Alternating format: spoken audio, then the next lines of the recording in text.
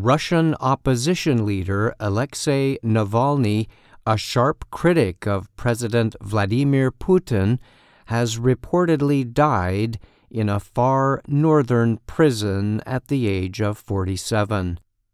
Russia's prison agency said Navalny collapsed and died Friday after taking a walk at a prison known as the Polar Wolf. The prison colony is in the settlement of Karp, about 1,900 kilometers northeast of Moscow, in Russia's Arctic area. Prison officials said Navalny fell unconscious almost immediately and was treated by medical workers who attempted to restart his breathing. But they said those efforts were unsuccessful and Navalny died shortly afterwards. A Russian government spokesman said President Putin had been informed of the death. Navalny's wife, Yulia, said she could not be sure her husband was dead because Putin and his government lie incessantly. Navalny's reported death comes as Putin prepares for an election that could keep him in power until at least 2030. For the past 10 years, Navalny has spoken out publicly and presented evidence of what he described as widespread government corruption. He also organized major anti-government protests and ran for public office. Navalny had been jailed since January 2021. That is when he returned to Moscow after a stay in Germany.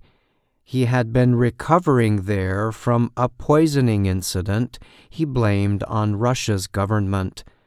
Since then, he has received 3 prison sentences.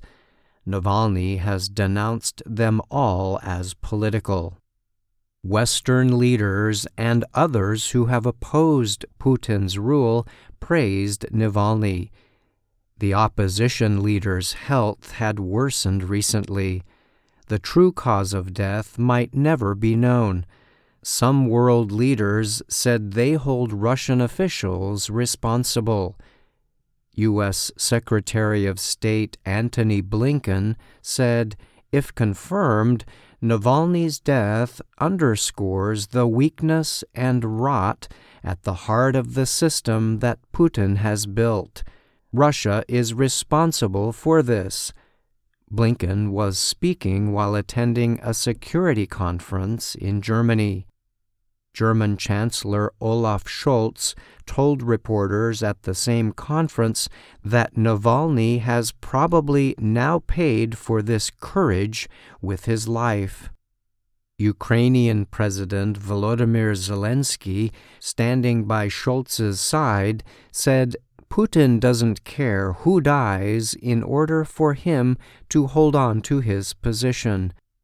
Russian Nobel Peace Prize winner Dmitry Muratov told Reuters news agency he considers Navalny's death murder because prison conditions caused his death.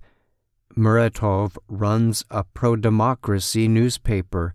He shared the 2021 Nobel Peace Prize for his work in support of freedom of expression in Russia. Yulia Navalny said, if her husband is in fact dead, Putin and those around him will be punished for what they have done to our country, for what they have done to my family, for what they have done to my husband. I'm Brian Lynn.